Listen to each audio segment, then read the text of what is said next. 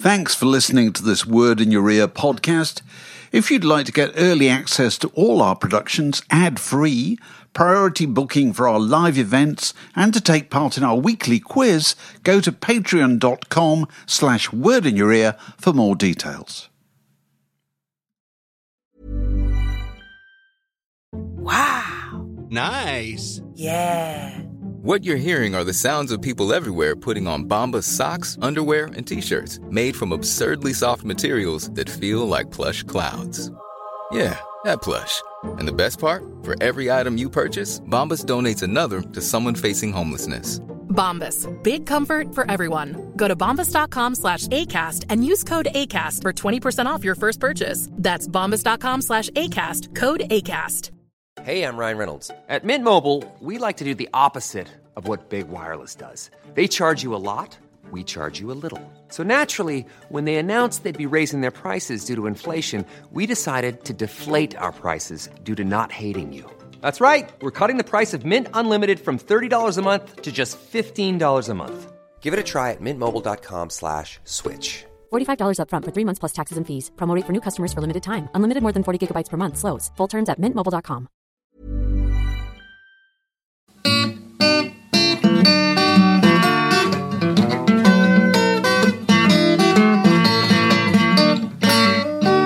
You're listening to a podcast from The Word. So here we are. Is it the 2nd of January 2022? It's so hard to tell, isn't it? Yesterday was New Year's Day and it was Saturday, and I've never has a Saturday felt more like a Sunday. Right. Well, this actually is a Sunday, isn't it? It is. 2nd of January 2022. Ask me what presents I've got for Christmas, Mark. It's the 2nd of January 2022. Ask me what presents. I've got a feeling I know the answer to this, actually. I got a feeling the answer is none. Is that right? Not that you're unpopular, but that you've been poorly with the COVID, and therefore are rapping on the door. Yeah, so it's happening today. Christmas is happening later today. Anyway. Brilliant. The reason I raised this is there's a column by Giles Corrin in the Times yesterday. I read it, yeah. It was. Where he talked about, he was joking about if he and his wife were divorcing, he would allow her to keep everything in the house because he got to the stage of life. And technology had reached a stage where he no longer wished to own anything at all. And then anything you wanted could be kind of downloaded onto a Kindle or onto a computer or whatever. And so the era of physical gifts had completely passed. And he pointed out that his children didn't want any of that stuff anymore. You know, they just wanted more screen time. That's how they interrogated their kind of leisure pound, you know. I've got some sympathy for that. Point. Yes. I mean, I feel quite the same way. You know, when people say to you, the older you get, they say, what do you want for Christmas? And increasingly you say, I really don't want anything. I just don't. You know, this is the odd book I wouldn't mind. But, you know, in terms of the value of things, you know, you used to be so fond of individual records. I am fond of them. But if they disappeared, I could replace them. Same with books. You know, I think the only thing, if the house was on fire, I think it would be kind of parental heirlooms. I mean, my dad's war medals, you know, my dad's war diary, you know, the odd little picture given to me by my mum or whatever. That's the kind of thing you'd say because it's irreplaceable. Otherwise, what? It's just, I think it's particularly interesting when you talk about it in terms of music, because for so long, the kind of habit of being really attached to music was expressed in the ownership of the relics of music, you know, the recorded versions of music, you know, the LPs, there were CDs, whatever. And that's gone away. Completely. I think for lots of people, it's completely gone away as a kind of major habit. Whereas in books, it's still hung on, hasn't it, really? You know, the people like to get an actual physical book. You know, it feels like with someone's written of affection, Steve, or whatever. You know, it's a gift to give people. They don't feel the same way about. Well, I suppose some people feel the same way about records. But but the majority of the population, that's no longer the case at all. And I thought it was really interesting that the reference to Giles Corran to his teenage children no longer seeming bothered about that kind of stuff, I thought really rang true, actually. Yeah, it does. Because our children are past their teenage years, so they're on the other side of it now. But I mean, small children, toys are still incredibly powerful thing. They mean a lot to them. But how do you buy something for a 12-year-old in 2022 that excites them? I do not know, really. The idea that that's extra screen time is dispiriting. Really, it's a hard present to wrap. It is. Anyway, so talking of screen time, slowly recovering from the COVID. I've been watching loads of films, and I've finally got the kind of energy yesterday or the day before to watch a couple of music things. Which people have been telling me to watch, and one is Summer of Soul, which is I've seen that. For anybody who's invested in Disney Plus to see the Beatles get back. That's another thing they might like to check out, as they say on the radio. Summer of Soul is an absolutely intriguing film. It was shot in the summer of 1969. Over various days, I think. 9 consecutive Sundays, is it? Is it 9 I think Sundays? it is, yeah. Okay. There you go. Yeah, 9 consecutive Sundays. Mount Morris Park in Harlem. In Mount Morris Park in Harlem.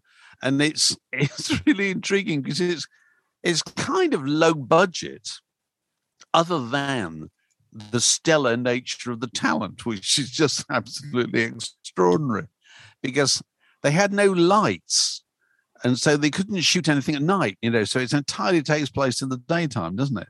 In front of a crowd, but not an enormous crowd. It's not a Woodstock type crowd, it's, I don't know, 40,000 people or something like that, rather than 500,000 or however many there were at Woodstock. But it features just about everybody who was anybody in the world of black music in 1969.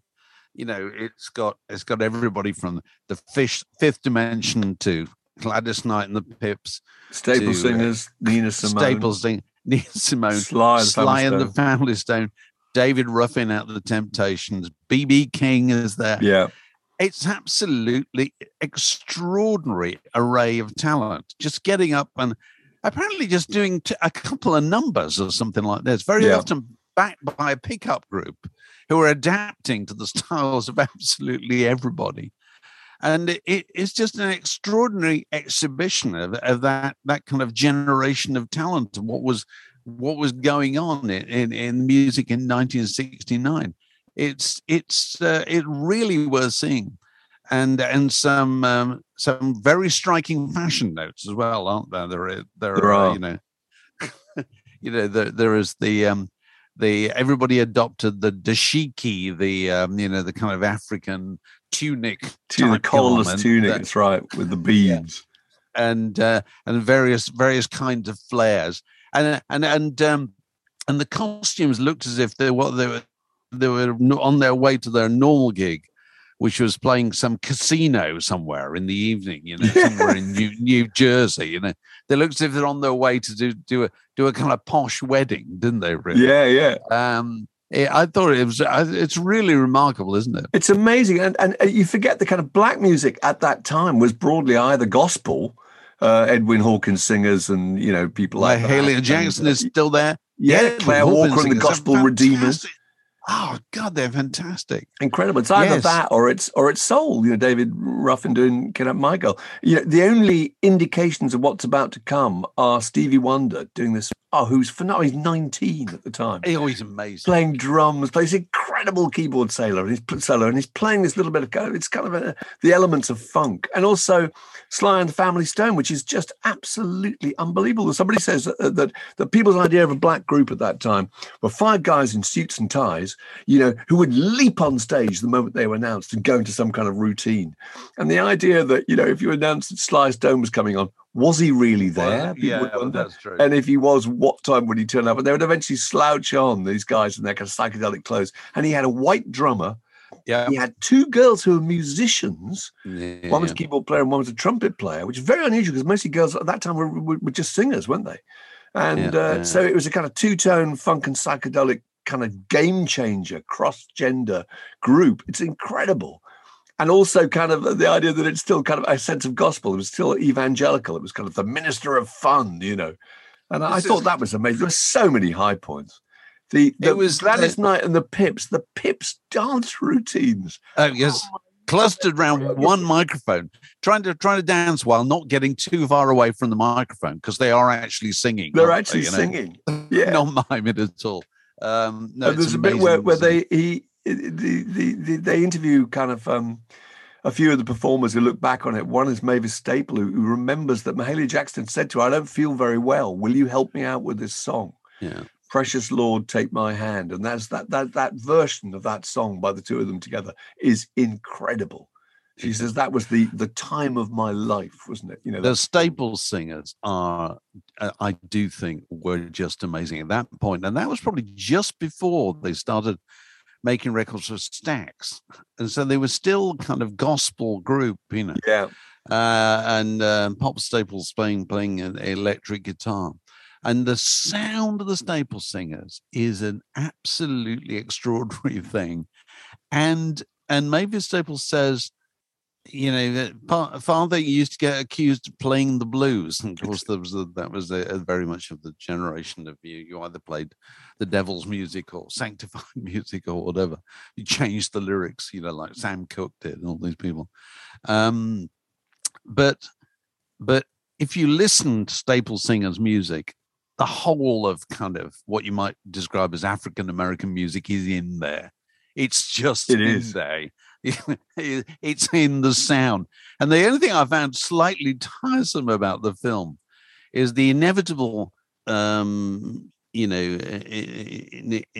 interjections by kind of contemporary critics. You know, people who clearly weren't there at the time, who want to point out to you how this fits into the great picture. I know. You know? Well, actually, if you listen to it, you can hear it does, and there's completely. You don't need to have it pointed out to you know that Sly and the Family Stone, when they sing "Higher," that's gospel. It is. Gospel. I mean, it's gospel. It might have been in flares, you know, but it was gospel. You know, it's completely the sound self-evident. of that stuff. There's an interview. They drop in an interview with Pop Staples, who I think died in about 2000. But there's a little interview with him, and he's talking about picking cotton. Do you remember that? Yeah. When he's, you know, and he picked cotton for $3 a week, 14 hours for a week. $3 a week. He learned guitar from all the kind of locals in Mississippi at the time, who included Robert Johnson, Charlie Patton, Son House. I mean, there is no stronger link back to American, you know, roots music than Pop Staples. It's incredible. Absolutely. The more I looked at that, it was always suggested it was the Black Woodstock, wasn't it? That's how they kind of tried to promote it. It wasn't really. But I mean, the more you see moments like that, Pop Staples talking about working on the cotton fields, the more it made Woodstock seem like the most appallingly kind of middle class thing. Alone kind of white college students listening to 10 Years After and drinking Budweiser. Anyway, after watching Summer of Soul, I watched for no reason at all, other than it was there on Netflix, and I thought I hadn't seen that for a long time. I watched another in concert film, which I realized from my calculations was made 39 years ago this year, and this was Talking Heads Stop Making Sense. Is that how long? My goodness. It's 1983, which if you work that out from 2022 is 39 years ago. And I don't think I've seen it since it came out. You know, I think I went to some big kind white of press screening. It finishes with the big white suit. Yeah. It's Jonathan Demme. Jonathan Demme shoots Talking Heads on a kind of soundstage, I think it is, in front of an audience. And the show starts with David Byrne goes on stage with an acoustic guitar and a boombox and says, "I want to play your tape," and just starts the tape, and it plays a backing track, and he sings "Psycho Killer," with it. And then Tina Weymouth joins him, And it starts to build, doesn't it? another Talking Heads song. And then Chris Frantz comes on. They wheel on the drum riser, you know, and Chris Frantz gets aboard it and starts with the drums. And Jerry Harrison comes in there. And then slowly it builds and builds. And they got two singers, and they've got Steve Scales on percussions, and they've got Bernie Worrell on keyboards, until after about 15 minutes, you're looking at it thinking, this is the most enthralling live show you will ever see. It's just absolutely amazing. And it's really well shot. And they've obviously the movement in it all the way through is absolutely astonishing. And you see the stuff that David Byrne does nowadays with his kind of, you know, his choreographed dancing band, you know, that he's and you realize actually he was doing that way back in Talking Heads time in 1982 and 1983. You know, they're running on the spot. The whole thing feels incredibly athletic. Yeah. The girl singers are dressed as though for a day's jogging or something like that. Yeah. It very much feels like that. The whole thing is moving. And so it's kind of two sets. And so the first bit is 35 minutes. And then they kind of stop, they go off, and obviously they shoot again on another day. And so the first 35 minutes, I cannot commend that too highly to people, to go and see that. If you want a transfusion of energy this morning, you know, if you're feeling you want to shake off the Christmas New Year torpor, go and watch the first half an hour of Stop Making Sense on Netflix. It's and if you've got it kind of, if you've got television connected to any kind of hi-fi, turn it up. Honestly, I hate to say this, turn it up. It's just absolutely amazing. You watch Tina Weymouth, as you say, running on the spot while playing those bass parts and occasionally singing. It's just breathtaking, isn't it? And you can see the look of delight on the faces of the members of the band. It's like, well, we're doing this. Yeah. We're actually doing this. We've worked towards this, and this is working. This really is working. It couldn't get any better than this set of people that we've got at this moment with this material. And the other thing that struck me is, if you want to see where all that music from Summer of Soul in 1969 went, go and watch Stop Making Sense, because that's where it went. The Word Podcast, prime cuts of popular culture served fresh each week. Okay, well, welcome to our birthday guest, who's somebody who's been a frequent contributor to our Friday night quizzes, and has walked off with an indecent number of honours from that competition. Andrew Slattery. Andrew, happy birthday! And thanks very much, and thank you for having me. Happy birthday! To give you a full title, you are the invincible Andrew Slattery. Well, triumphed in our quiz many times. I have been very lucky with the way that the cards have fallen. That's true. But yeah, it's good fun. You're being impossibly modest. Is today your birthday? No, it was the 30th. So I share my birthday with two of the Monkees, one of whom, Michael Nesmith, who recently passed, and Jeff Lynne. Oh, right. Oh, very good. Very good.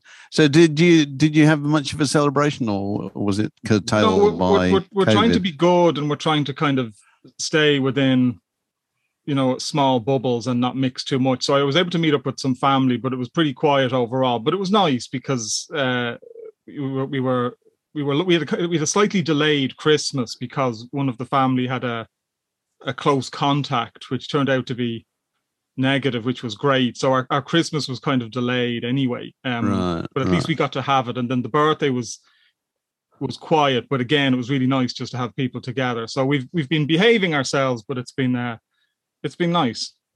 Oh, good.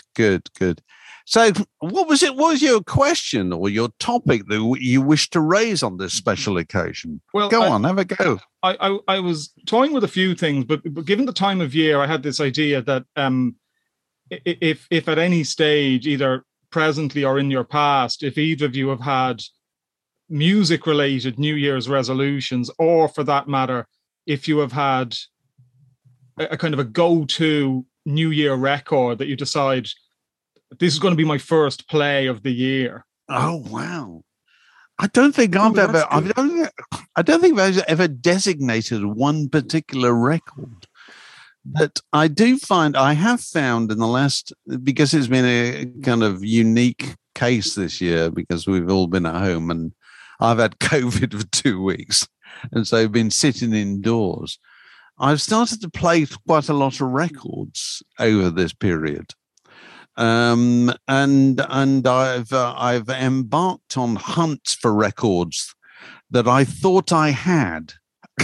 and trying to find out if I actually do have them. And it's become an almost unhealthy obsession in my case. I don't know if anybody's ever had this. I think to myself, I've got a copy of Keith Jarrett's Cologne concerts somewhere in these records.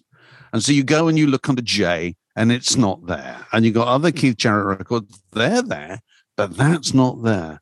And you think, was there ever a time when I had a separate jazz section? And so you go further into the corner and you start burrowing around and you turn up all kinds of odd things, but you still don't find it.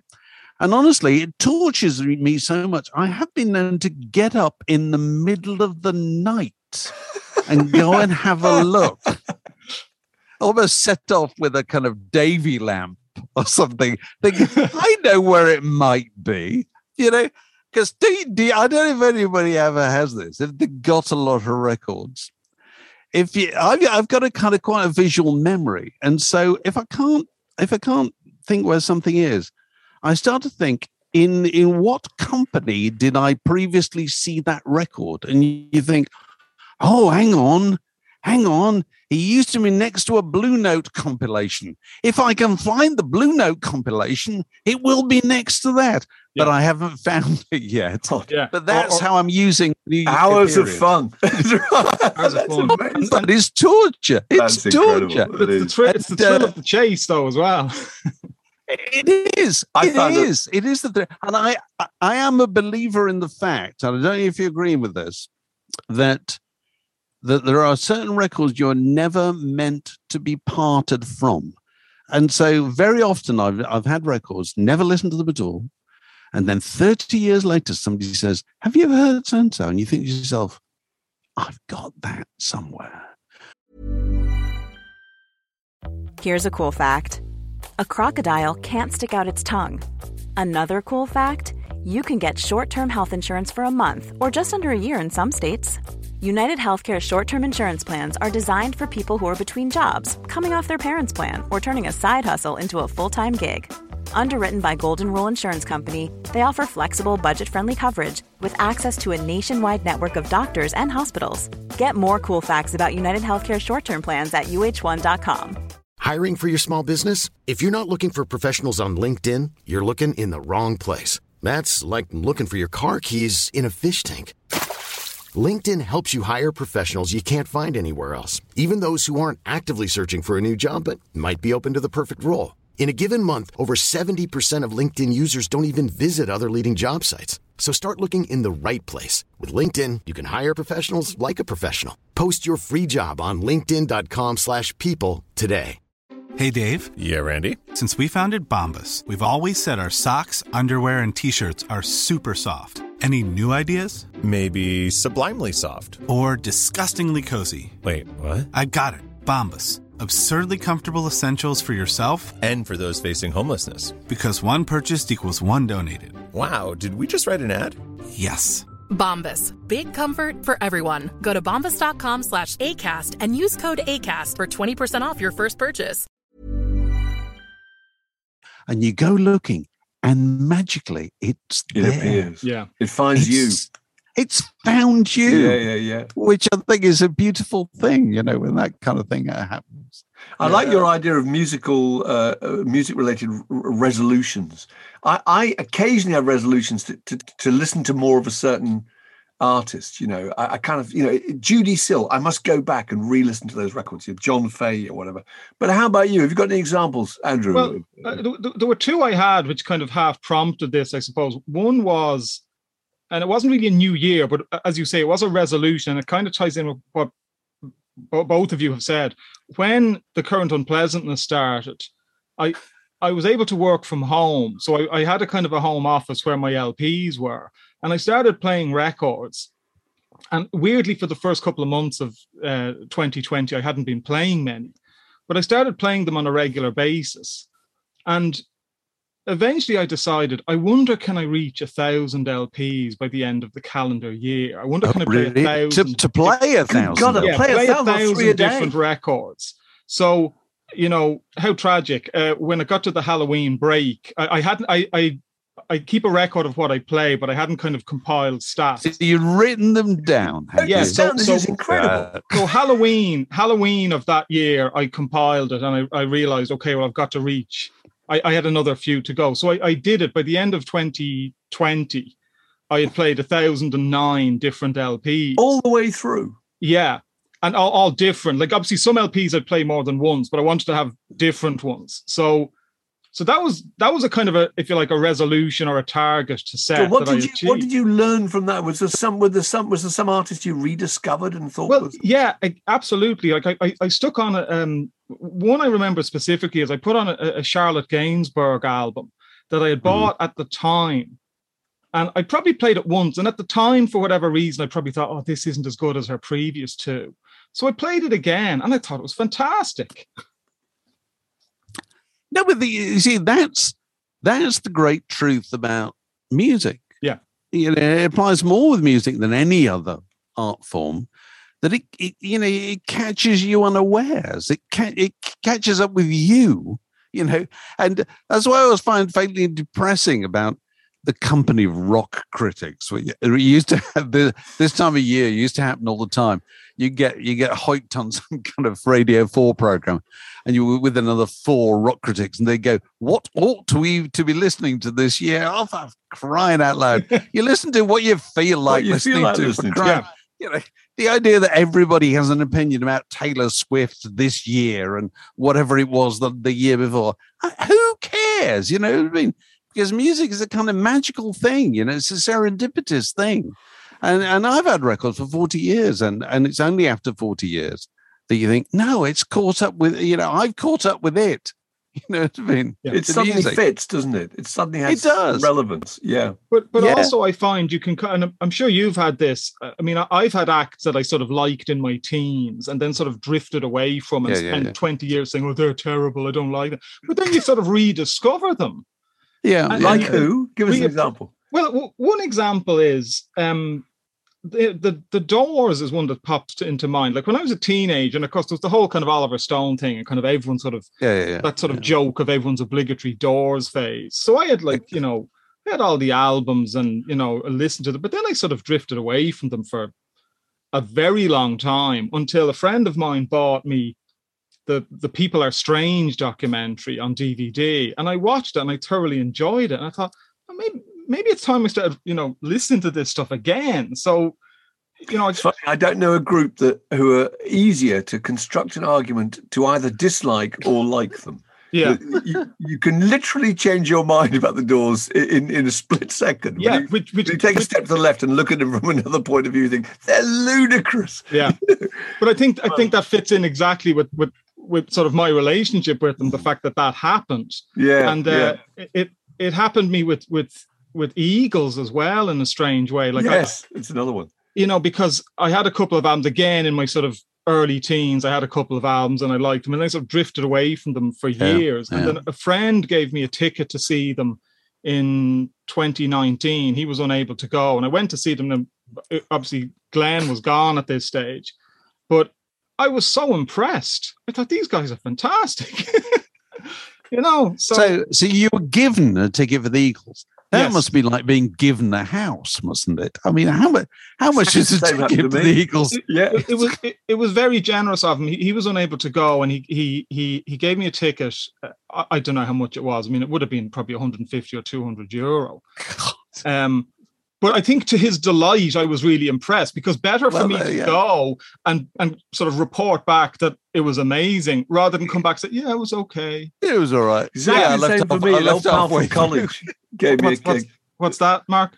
No, I'm just saying the same thing happened to me. There's an old pal from college gave me a ticket. It must be about 2 years ago when they played at Wembley.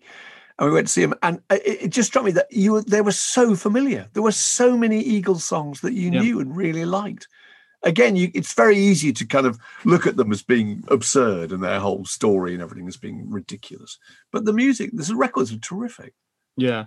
There's only one Eagle there still. I mean, so we're talking about Don Henley, basically. Yeah. That's okay. Was it Don Henley? I'm trying to remember now. There was Joe Walsh was not originally. Joe Walsh would be there, wouldn't it? Yeah, he was still there. Probably there. Joe Walsh and Timothy B. Schmidt. But Timothy B. Schmidt obviously joined very late, so he's still there, but he's joined very late. Probably joined about 50 years. Joined in the early morning. Actually, this is the way we look at the lives of bands, isn't it? It's like Bob Dylan's early period or whatever. I know. Doesn't it amaze you how long I was thinking about Pulp the other day? Pulp started only 7 years after Steely Dan started, and you kind of think of Pulp as being part of the modern world, It's extraordinary. These bands have been going forever. I remember there was a review in Q magazine that Pulp put out a compilation of, if you like, the early years, the sort of pre his and hers stuff. Yeah.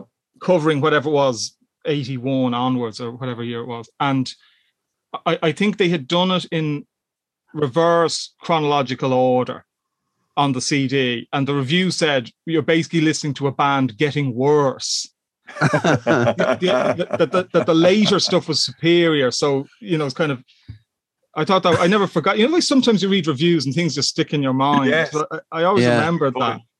Yeah. Oh, well, that's very good. So you've had your birthday. What are you doing today?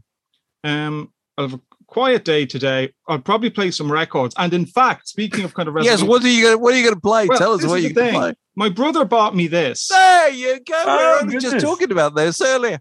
So funny, we've just been talking about Summer of Soul. Pull that up again. I want to see that again. So your brother's bought you a super vinyl version of "There's a Riot Going On." It's like with a flyer in the front. It has the flyer and it's red vinyl.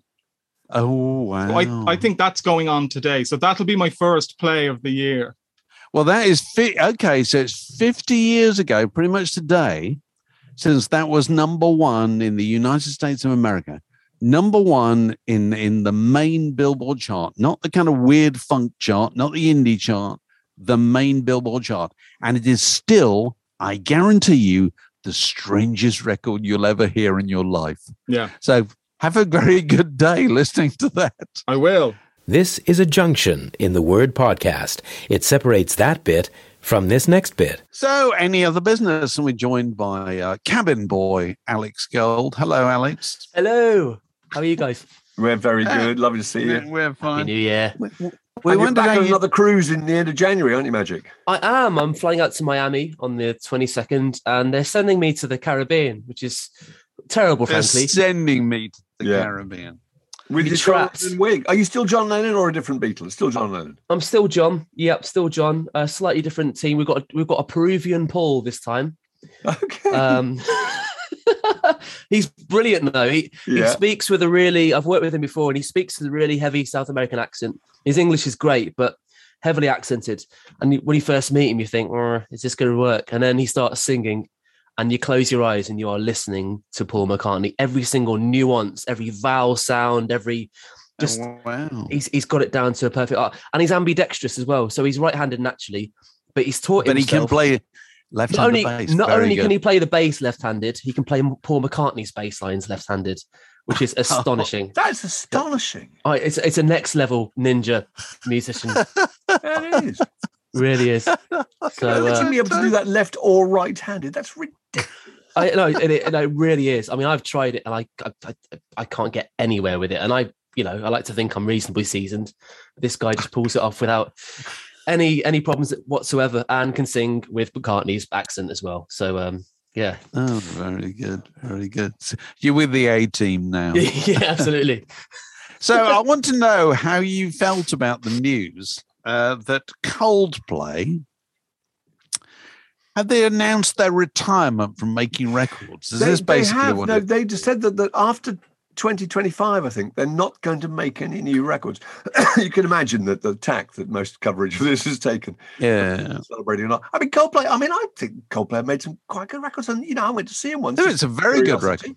And, they're interesting. They're nothing to get terribly excited about. They're called Coldplay, which is a terrible obstacle in itself, is it? It's a real obstacle. Such a dismal name. Real obstacle. So I don't feel very strongly about them either way, but I did feel strongly, actually, on this occasion, that I thought they had a really good point.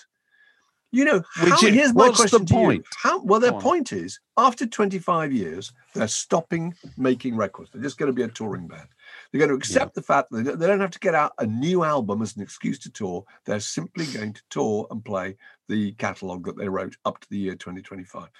And it struck me that was a pretty good idea. There are very few exceptions to the rule, I think, that musicians make really, really strong records after 25 years. Can you think of any examples? Bob Dylan, yes.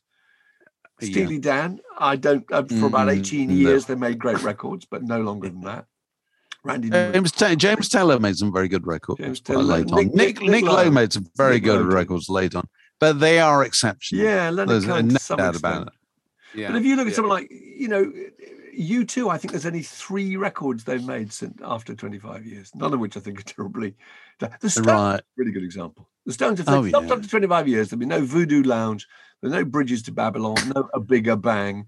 There's no Blue and Lonesome. Would you miss those, Dave? Probably not. I don't know. Nobody goes along to a Stones concert holding up a banner saying, play some Voodoo Lounge. More A Bigger Bang, please. I know. Play Continental Drift. Go on. Yeah. No, it's all Jumping Jack Flash and so forth, isn't it?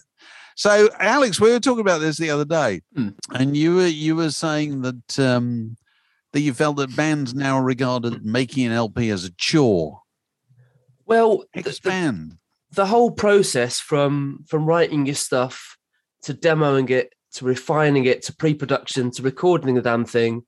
What's pre-production, for instance? What is that? Pre-production is when you focus on how it's all going to be arranged. So you go into the studio knowing how you're going to lay it down, essentially. So you're not just going in and seeing what happens with playing it through and just kind of and winging it. You're going in with a very defined idea of what the parts are going to be and how the end product is going to sound. Rob, do you actually record anything then, or just work out the structure of the song? Yeah, there can be demo stages. So, there's a song in its rawest form written by the writer. And then it can be kept being demoed with the band until they get the right kind of feel for it. That's taken to, then it's back and forth to the producer. Yeah. And then you go into the big buck studio and do the thing properly. But that's how you get from, songs to record. And often the finished product on the record is very, very different to what the original demo sounded like. And that's because it's gone through various stages of pre-production and refinements and tweakage to get to that point. And if you listen to a band like Coldplay, they're a world away from the kind of rather twee indie band of Parachutes. If you listen to their later records, they're all mega productions. And, if you listen to like A Sky Full of Stars or something like that, that's not the sound of a band going off Chris Martin's demo of the track. That's the sound of a band having gone through various stages with a producer, deciding consciously how exactly to record that song with the exact instrumentation, the exact sounds, the exact arrangement. Is it not the case? Here he places his hands on his lapel.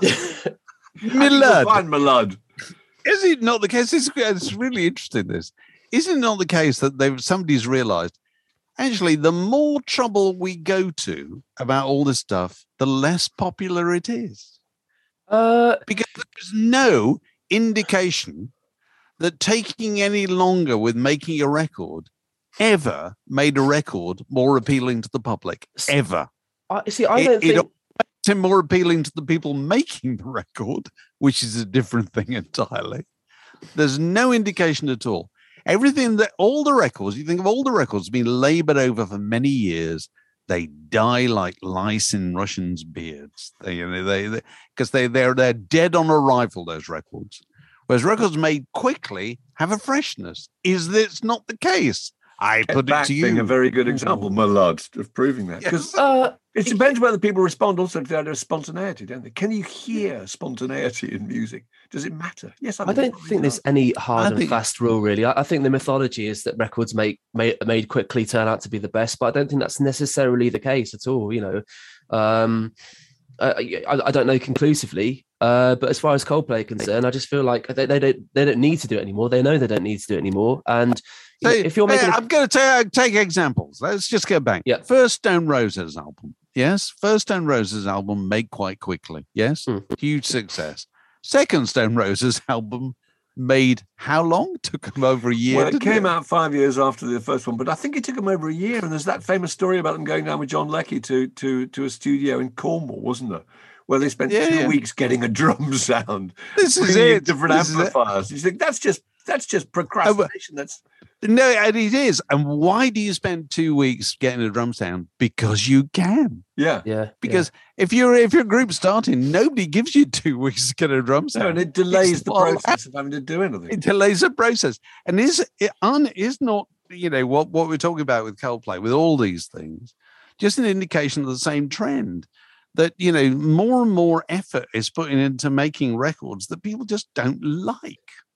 Maybe, but I think in Coldplay's case, if you look at their trajectory, kind of their creative trajectory, they've gone from Parachutes to their latest record, and sonically, they're almost a completely different band. And I think what they're thinking as artists is like, where can we realistically go with this now? Is there anywhere else we can go? Do we want to be demoing 40 songs to whittle down to 12? And if we are, but my point is, you don't have to demo 40 to whittle down to 12. You should be able to just go, all right, there's 12 here. Yeah, you should be able to decide which the 12 good ones are. It's just, but I think if you say you're not going to put out any more records after 2025, it will focus the mind. And that's a good thing. Don't you think it will intensify the process? The last Whether they stick to it, I don't know, because there's going to be a morning when Chris Martin will wake up having written a song thinking, I wish I could release this. But I think in principle, it's a really interesting idea. And I suppose it's almost thinking about your albums, the album cycle as a chapter of a book, isn't it? They're writing the last chapter and it's going to be a banger. It's going to be a great last album. It's undoubtable for sure. But also, I guess it's, indicative of the way the music industry's going. They're becoming a performing band now, and look at all the bands of that, the 90s that reformed, like Supergrass. They're all going out, Shed 7, being massively successful by just playing shows, and that's all they do, and that's fine. Actually, it's interesting. Has anybody? The people have said this is our last tour, your last chance to see us. But has anyone ever said this is our last record? I can't remember that they ever have. I can't remember one. See, that's quite an interesting idea. It's quite an interesting way to market a record. This is the last one we'll ever make. That's true. Sorry about that. That's true. Okay, what else is there? Any other business? Anything else? We've got new Patreons, Alex. We've got a load of new patrons. The pipe aboard with my... Come on, get the pipe out. Okay, here we go. Ben Holton. Ben, welcome aboard. Only just hear the dog whistle. It's really quiet. It's so funny. I think my microphone cuts it out. I think it does. Limiter. Do it again. But go on. That's better. There it is. Nicholas Stephen Proctor. Welcome aboard, Nicholas. Splendid to see you. R.J. Foster. R.J. Foster. Excellent. Sounds like a crime writer from the 50s. Sounds like a gents outfitters from Wood Green High Road. Yeah. R.J. Foster. Carry on. Go on. Tim Burrows. Very good. Welcome aboard, Kim. Martin Gurney. And Martin. Welcome, Martin Gurney. Splendid. Welcome, Martin. Tim Hardy. Very Tim good, Hardy. Tim. I thought he said Tim Harding for a minute.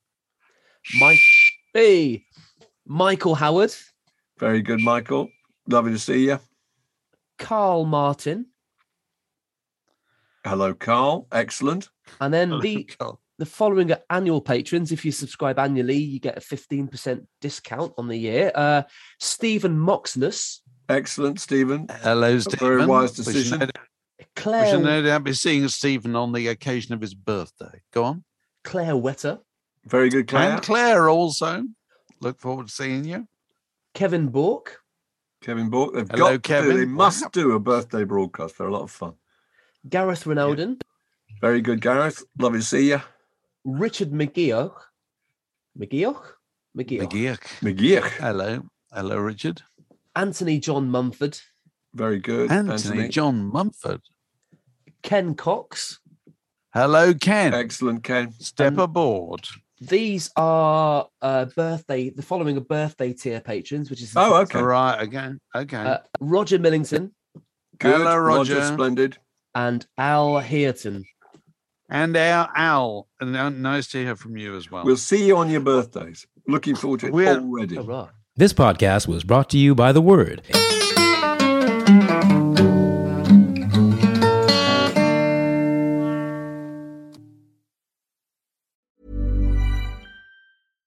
Hi, I'm Daniel, founder of Pretty Litter. Cats and cat owners deserve better than any old-fashioned litter. That's why I teamed up with scientists and veterinarians to create Pretty Litter. Its innovative crystal formula has superior odor control and weighs up to 80% less than clay litter. Pretty Litter even monitors health by changing colors to help detect early signs of potential illness. It's the world's smartest kitty litter. Go to prettylitter.com and use code ACAST for 20% off your first order and a free cat toy. Terms and conditions apply. See site for details. Planning for your next trip? Elevate your travel style with Quince. Quince has all the jet-setting essentials you'll want for your next getaway, like European linen, premium luggage options, buttery soft Italian leather bags, and so much more. And is all priced at 50 to 80% less than similar brands.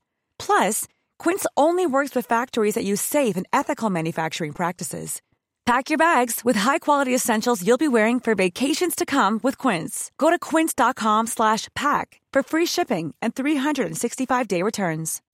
When you make decisions for your company, you look for the no-brainers. If you have a lot of mailing to do, Stamps.com is the ultimate no-brainer. Use the Stamps.com mobile app to mail everything you need to keep your business running with up to 89% off USPS and UPS. Make the same no-brainer decision as over 1 million other businesses with Stamps.com. Use code PROGRAM for a special offer. That's Stamps.com, code PROGRAM.